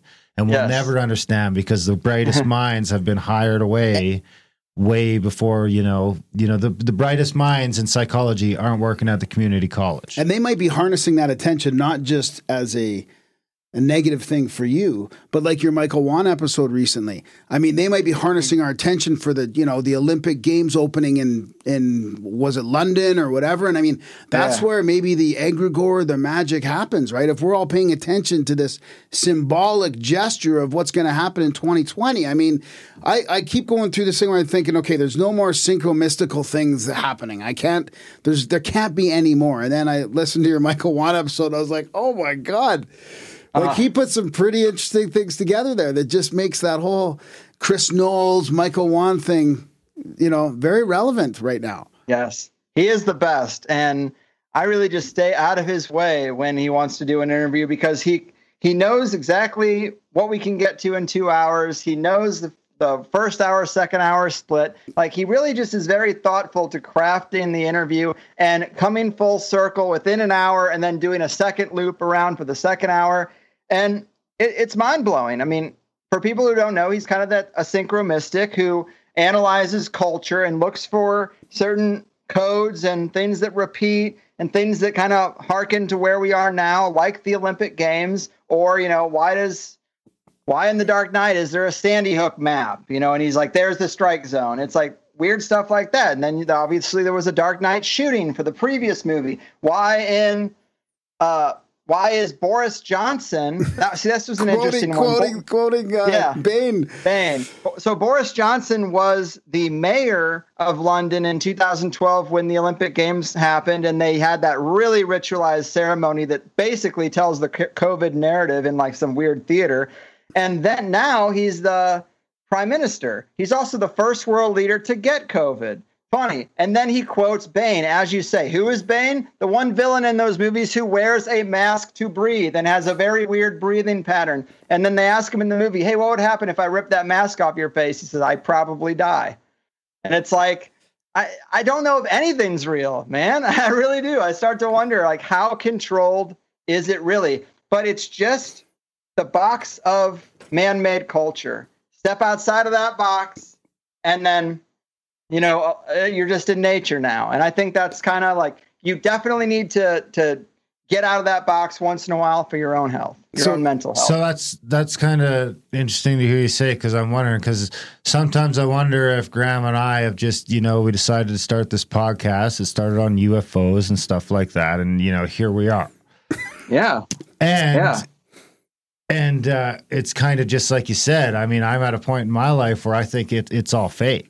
It's all like, it started with the news. We were ahead of the curve before. I mean, everyone's fake news now that Trump's here, but I mean, we've been saying fake news since for me and Graham personally, it was since we started listening to No Agenda back in 2013. And they started to pull the wool off of your eyes on what's all this media shit is all bullshit. But I mean, because we were into UFOs, we already distrusted the mainstream media completely. So these things overlap. Right. I mean, I was already deconstructing some of the media before No Agenda. Now I'm not sure if I believe anything before 1800 is actual fact. Like, I honestly don't know. It could be even World War I or maybe sometime before that, but like, when it comes to history and everything, as far as I'm concerned, all bets are off. And I think the only way you could really maybe know is having an inside access into a bunch of different cultures and seeing what their old books say or the mythology or what their history books say and see where the crossover is, because I have trouble believing it all happened at the same time. But I mean, I'm wondering if it's an effect of, or it's like we were talking about a couple weeks ago, if we're in too deep, but we were talking fucking Cernovich. I mean, love the guy or hate him, but he was kind of that same thing. And he's like, he's just a political pundit. And he makes the comment that, as I start going down the fake news road, here I am 3 years later, and I think everything's fake. I don't really talk about it publicly, but I don't trust the history or nothing anymore. Right. And that's kind of where, you just mentioned it. And we mentioned it. I've been saying it for a couple of years. Like, I don't trust the narrative on anything. World War II, super sketchy. I mean, anything. Hey, now. It's fucking crazy. It is. I'm with you. You got to be skeptical of everything. And I think the theory that has the most weight is that there was a cataclysm and a coup. There was a cataclysm where the only people who were left were the elite who knew it was coming, and they rebuilt society without even knowing, without having a lot of the technology, just backcasting the story, co-opting the buildings that were left standing, restructuring the Vatican and using everything they learned from the last round of history to redo it. And then, where are most of the documents we have? They go to the Vatican archive, they go to the Smithsonian, because they knew that people would find shit. Yeah. And they knew that when they found shit, it had to go to a place they controlled. Yeah. And it does. It sounds like a lot, but I just think about, what if an asteroid hit right now, and what if the elite knew about it? Yeah. Would Henry Kissinger be able to recreate the cell phone? Probably not, but he would be able to reconfigure a control structure out of the rubble of what was left, especially if they made it to their underground bunkers first. Yeah.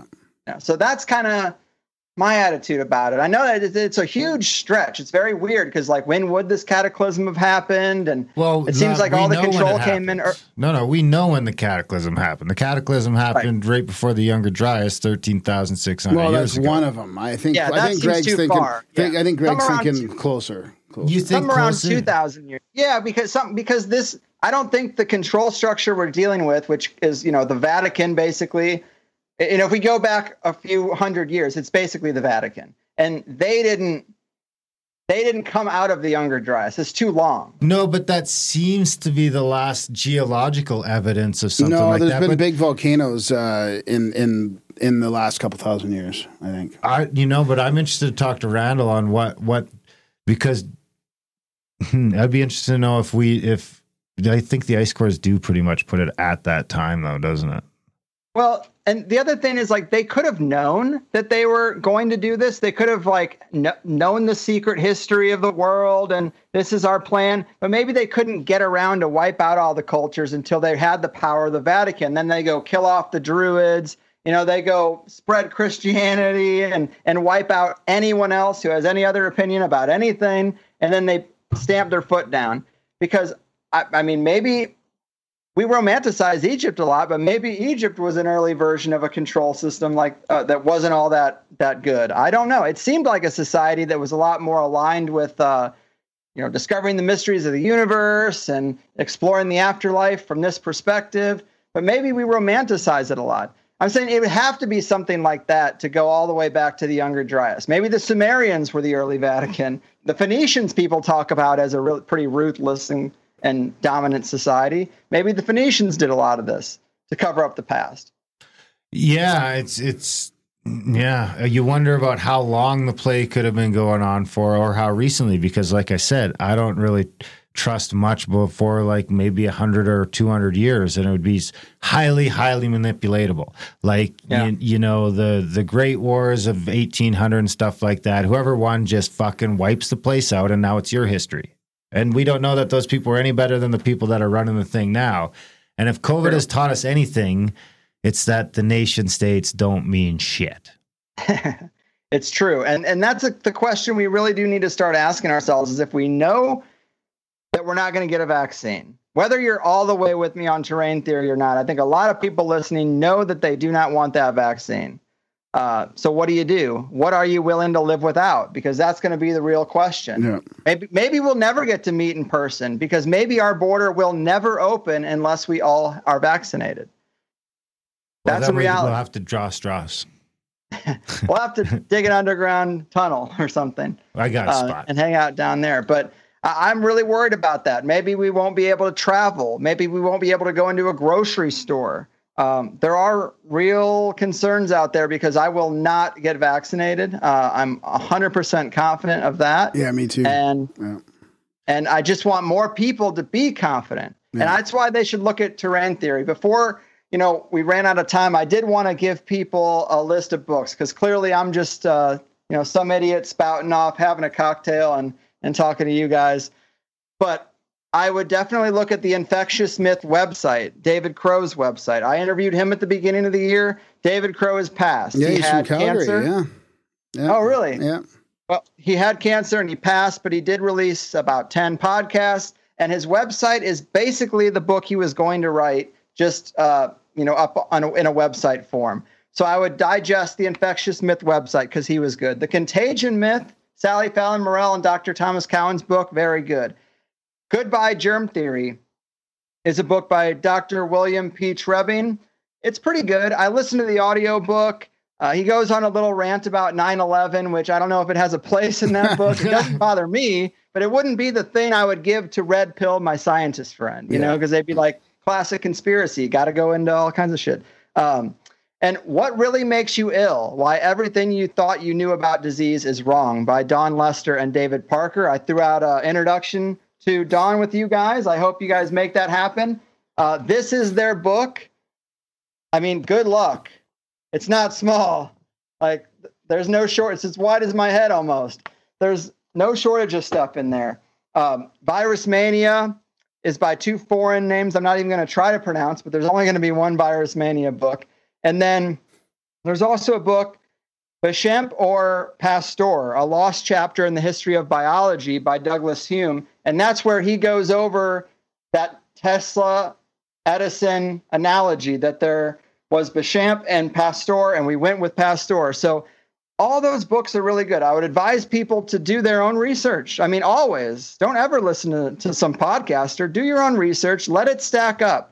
And I would also throw this out because I didn't know this until just the other day, but this is actually an article from 2017, so it's not tainted by any of this trendy stuff of 2020. But there was a German biologist, Dr. Stephen Lanka, who offered 100,000 euros to anyone who could provide scientific evidence that the measles virus existed. Not even that it made people sick, but that measles came from a virus. He's like, this has never been proven. It's been assumed. I'll give you 100,000 euro if you can prove it. It went to some guy tried to prove it and then take him to court, and it went through the German Federal Supreme Court. He did not have to pay because after it went to court, the Supreme Court decided that there is no evidence that there is a measles virus. Very strange, but I mean, that's one of those examples people always go to. Measles. Yep. Well, measles is something, but it's not caused by a virus. And a lot of things happen to our bodies during puberty, and they just happen. We don't know why they happen exactly, but they happen, and it's a very strange time in a person's life. We've all been there. Go back one step before that, and maybe there's a part of our lives where we get sick a bunch because we're building up our immune system for the rest of our life. Yeah. And so those things, I think, are important, and I would hope people would do the research. And I want to align with more people who are willing to at least entertain this, because we need to build out a resistance, because the scary thing is not coronavirus, but it is all the things that are coming with that vaccine and the COVID passport and all that bullshit. So I don't know. That's what motivated me. I feel kind of ready. This is the first one I've done. And I don't think ever in 10 years have I said, hey, I want to go do a bunch of other podcasts to talk about something. Yeah. It's just, I don't think I've done other shows, but never like a campaign. Yeah. And I have no dog in the fight, except I need more people on my side, because I'm going to get crushed by the mainstream. Well, and like you said, at the very beginning, we could cycle back around to one of your first sentences was, the scary thing is if it happens again and it's not 0.003% or whatever that low percentage of death rate is, if it's 20%, then that changes everything. I mean, how do we deal with that from our perspective, but also from, the health and well-being? I mean, that changes everything. And that's kind of what I'm worried about too, is now they kind of have who is on their side and who's not now. They have who's talking about it, who's not. It's pretty easy for them to tell what's going on. I've been looking at and they have everybody's genetic information now. I've been looking at decommissioned cruise ships. There's a couple good ones. I mean, we can get a sea society. We can get a good 2,000 cabin person boat for $3 million. If we could, you're gonna have to disable all the equipment though. That's we're fine. all gonna get sick. That's fine. We'll shut that shit off, and we'll have a movie night. Maybe we'll act out the movie. We'll fill all the pools with dirt so we can grow stuff, and we'll just head out. We could buy a few of these things if we need to as it grows. We got to keep one pool because quality of life is also important. I mean, I definitely want to find a way to thrive and survive, but life is not a competition to who can have the most breaths. At the end of the day, joy and happiness are key components. And I'll live on a cruise ship with you, but you got to give me at least one pool. We keep a pool, and then we'll have all the boats for swimming in the ocean, and we'll just be just far enough off a beach that they can't come get us. We'll have some guns and stuff. It'll be great. Yes. I think. Go ahead. I was just going to say another thing I wanted to throw out before we ended up running out of time was that I'm trying to open up Plus a little bit more because I do think some of these interviews that are about this stuff are really important. And I don't want $8 to be the barrier between people getting it and not. But if you want to use the coupon code Grimerica, you can get a free week. You can get in there. You can download MP3s from there. I don't pull them away from you when that week is up. I hope that you'll stay around because you like what you hear and you like the way I put on a show. But if you don't, you don't. I mean, 2020 is a rough year for people. But if you, for example, just wanted to hear the second hour of Dr. Andy Kaufman because you thought that was super valuable or anything, or Michael Wan, I don't really care what episodes you choose. It's not limited. But you can get in there, use the coupon code Grimerica, and you get a free week and just cancel before the 7 days is up and you won't have a problem. That's a great idea. That's an awesome idea. Yeah, I recommend people do that. You got some fantastic podcasts. You're a great host, great interviewer. Thanks. You guys too. I mean, great topics. I looked at right before we did this, I looked at the lineup and, you've had a couple doctors I haven't heard of, but, Gordon brought up to me the fact that, a lot of the conspiracy people have jumped ship on this. They're not willing to take this to the mat the way we're doing today. Wow. And, but who is? It's the bro science guys. It's the guys who are already in that wheelhouse. So some of them are doubting the narrative. You'll find that shows that are not conspiratorial are going down this this is all fake, fuck the CDC, fuck Fauci. And it's whoa, you guys are actually confronting the biggest conspiracy of our lifetime, and you're not even a conspiracity show. Yes. So, are you talking about the biohackers and stuff, or who? Yeah, exactly. Okay. Exactly. The epigenetics people, the biohackers, the Dave Aspreys of the world. Ben Greenfields. Yeah. Even the Barstool Sports guy I seen the other day had some crazy rant about it. Yeah. Yeah, that's funny. Very interesting how it's going to split up people in that way. I mean, there's a lot. The vaccine hesitancy has grown immensely. You're even seeing the mainstream articles now.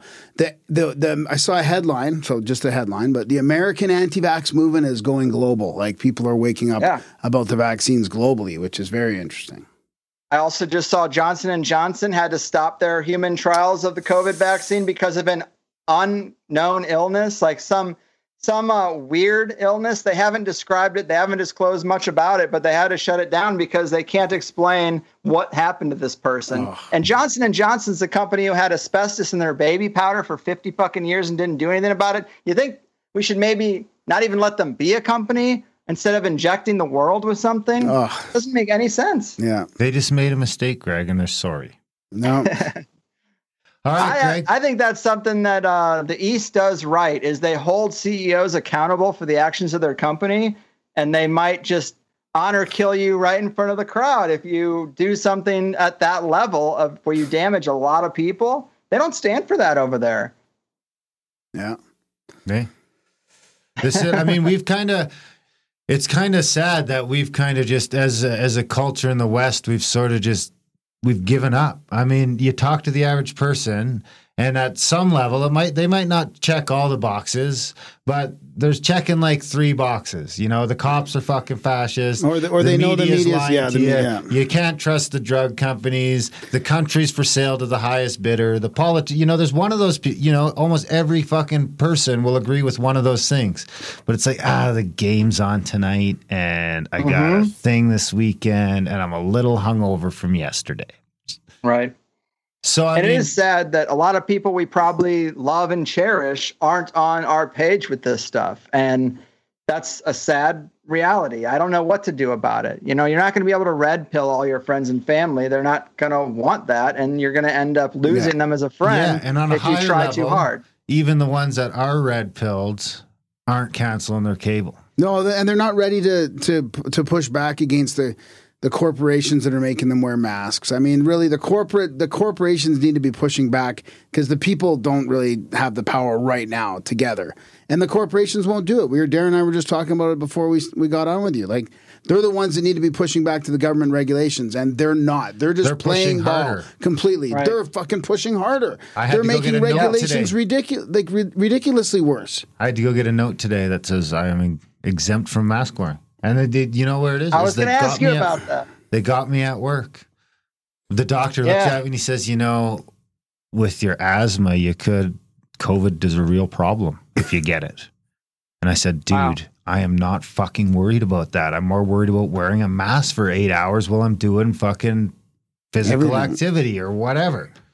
Well, congrats on that exemption. I think that's also the way a lot of us might be able to navigate the vaccine situation if we know the right people. I think we all have enough listeners that we could say, hey, there's got to be someone out there. We need some doctors to contact us. Yeah.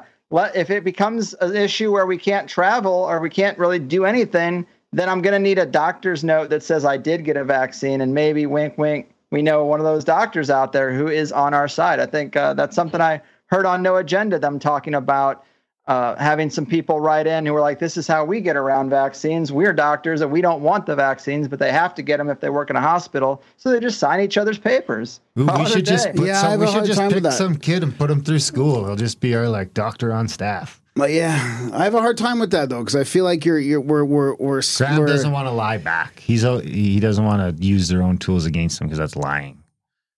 It's bigger than that. It's not, that's part of it, but it's like if we all went and did that, then there would be no official pushback. Like we need to do both. And I mean, I guess the guests that I questioned on that, they did say you can do both. You know, you can fudge your way through it and push back as well. But I would worry that just everybody finds this other route and the big pharma just thinks everybody's doing it or whatever, you know, there's no real fight back. That's like the same argument. I'm getting emails now because people are pissed because I'm taking the masks from McDonald's or Tim Hortons. I've got several emails now. So it wasn't just me complaining? No, they're like, I'm perpetuating the myth because I'm taking the free mask. I get a coffee. They're like, hey, do you want some masks? And I say, sure, because I might need a mask one day. Not for COVID, for other stuff. Well, I think the masks thing is step one to the compliance level. Like we're talking about, all these corporations are little totalitarian states. You got people working minimum wage at the door who are now having to check temperatures and tell people to put on masks. They're not security guards or police officers. That's not the job they signed up for. They're trying to just stock shelves. And yet now they have to police the environment. And I feel really bad for them because that is a rough spot to be in. If you're 16, 18 years old, just trying to get your first job and it's in some grocery store and you're doing this shit, and plus you're also scared of all the exposure you're getting because you've been propagandized to think that it's a big deal. Like that sucks. But I think that the next step is going to be vaccines and possibly even, you know, a lot of people are talking about the digital dollar tying into all this. What if the digital dollar, they've crushed local businesses. All the mom and pop shops are drying up. Meanwhile, McDonald's, Target, Walmart haven't been closed a fucking day. Amazon sales 1,000% up. What if these companies, when they're the last ones standing, are the first ones to implement those digital dollars? And it's like, to shop here, you have to have the vaccine. To use your digital dollar, to use your UBI that the government gives you on this debit card, this $2,000 that you now need because no one's working, you know, I'd say some of us, I mean, I have the luxury that I wouldn't need that UBI. So I might be able to take that debit card and just leave it on the table and just try to find some local source of meat or something. Because obviously I still need resources. Give me a call. But yeah, I'm going to be interviewing actually the guy who sold me a cow in a few weeks here. I don't know how good it's going to be, but it might be good for my relationship with the cow guy. You know, I'll burn a THC on that. But yeah, I really think that maybe those big corporations are the first ones to also have access to processing the digital dollars. Yeah, that's a really good way to look at it. Yeah, we gotta look out. That was something I got kind of from Gordon. A lot of people are talking about that digital dollar and how all these pieces will fit, but he was the one who really drove it home with like, well, there's only going to be corporate stores left, and all they need to do is roll out those ATMs first. And now, if 80% of the business is going to Target, Walmart, and Amazon, ding, ding, ding, get them on board. Yeah. Scary times, guys. Bingo, bango. Well, we had a little glimpse of light in the scary times. And, we're trying to split up the COVID with some regular stuff too, and some how to just, get your life back and how to just live a life that isn't, like overtaken by COVID. Yes, I agree. People have fatigue for this, but now that I'm on the terrain theory thing, I'm really going to try to pepper in the guests about that. It's really just, I think you guys would agree, we've digested all the testing, the PCR testing, and how the numbers run. Like, fuck all that. I'm worried about the COVID control protocols that are going forward and a deeper dive into terrain theory and really building that up so that all of people's questions are answered. Don't even be shy. Like Sally Fallon-Morell and Dr. David Cowan, they just did a Facebook stream together. Dr. Cowan just launched a podcast where he's only got like 6 episodes. All of them are killer. They're not afraid to answer your questions. Don Luster and David Parker, they want your questions because they're like, yeah, we think this is the right paradigm. And as Gordon always says, it's the Terrence McKenna quote. If it's true, it can handle the pressure. If it's true, it can handle the pressure. I love that phrase. That's awesome. 100%. Well, I think Greg, you guys. Sorry, I was also going to say, I think you guys probably agree that like it's really exciting when you record a killer episode. You're like, I can't wait to present people with this unique perspective, this provocative idea. Well, even that is way better when it's something that is also true. Yeah, exactly. So that's why I'm really on this thing. I'm loving it. Especially when it takes a few years and it turns out to be true. And you did an episode on it like 8 years ago and everyone was calling you crazy maybe or a little crazy 8 years ago. And then it's like, hey. Anyway, Greg, we appreciate your time. You're welcome in Grimerica anytime. We appreciate you taking some time away from your guests. We'll let you get back to them and come back anytime. Keep doing what you do. You're doing God's work over there. Hey, it was fun, guys. You Thanks, too. buddy. Thanks. Real pleasure. Thank you. All right. Thanks, buddy. Ciao for now. Peace. And that was a chat with the mighty Greg Carlwood. Yeah, I'll put all the links to the show notes. Higherside Chats. I'm sure highersidechats.com is in there already, just so we know. Greg knows that we told you about that. All the links.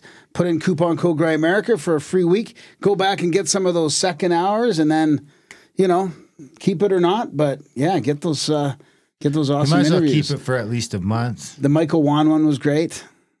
I think I'm going to do it. Even I used to have a plus and I let it go, but I'm going to use the code. Go in there, get some second halfers.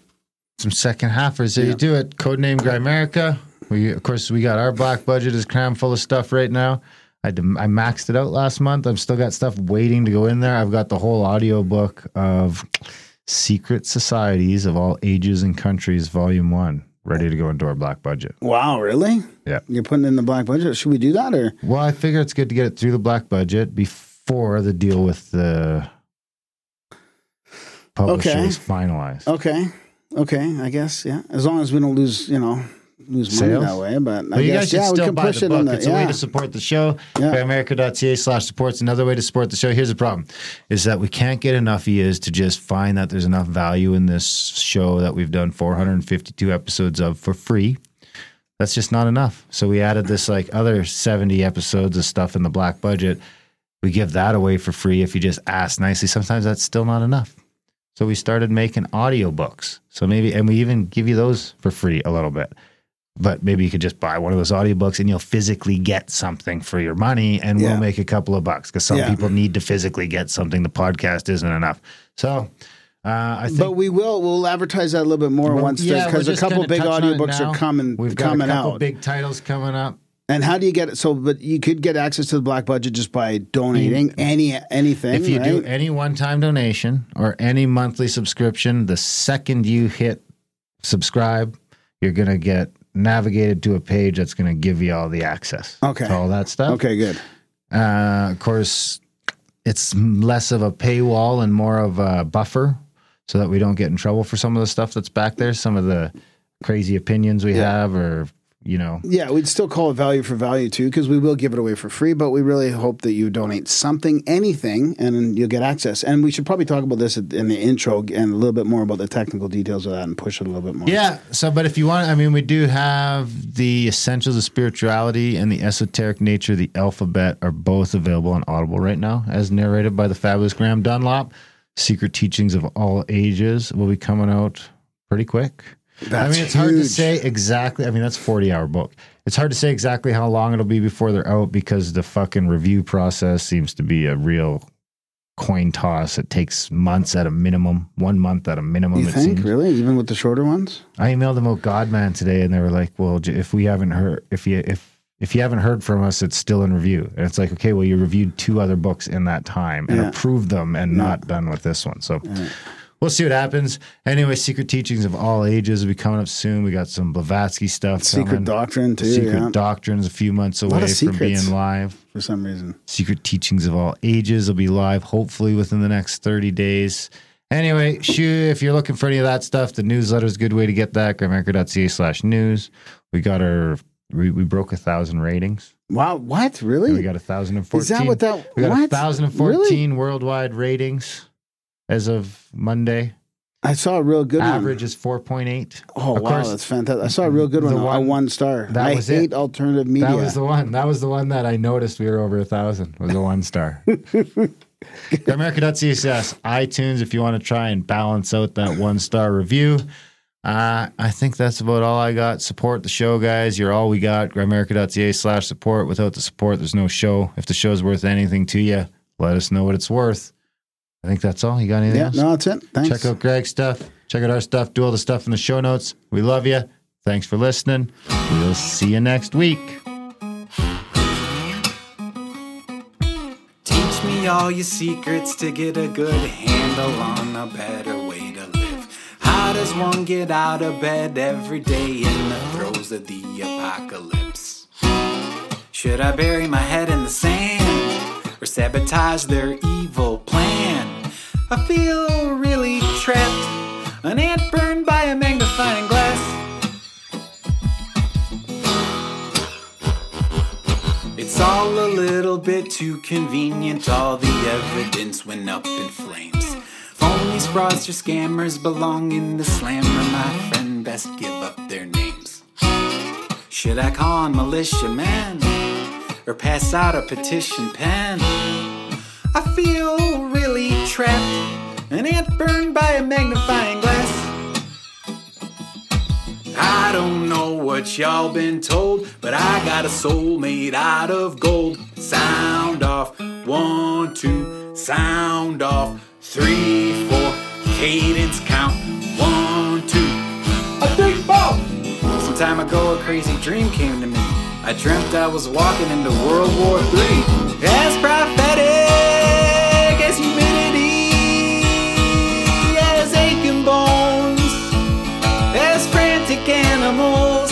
Sophia wrote it down, built an ark, now she floats it down a river dark. As prophetic as deja vu, as wormwood, as falling stars above.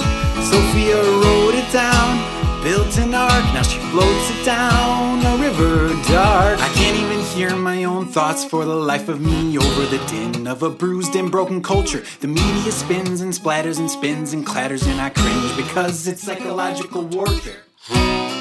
Don't you feel yourself getting really mad? How did we let it get this bad?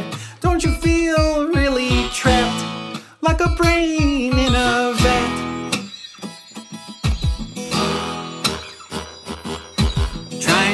hard to close Pandora's box, but sirens are singing me off a cliff. I'm looking to hitchhike to Shangri-La over yonder. Sophia, would you give me a lift?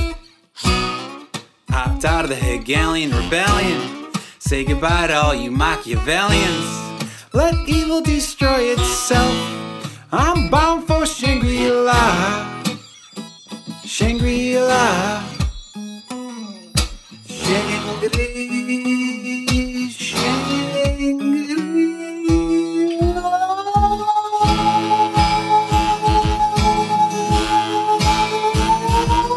I'll let you be in my dream if I could be in yours. I'll let you be in my dream if I could be in yours. As prophetic as morning doves, as groundhogs, as fallen stars above. Sophia wrote it down, built an ark, now we're floating it down a river dark. As prophetic as white wolves, as butterflies, as rainbows. Sophia sings it now. We built a plane, now we're taking flight above a river bright.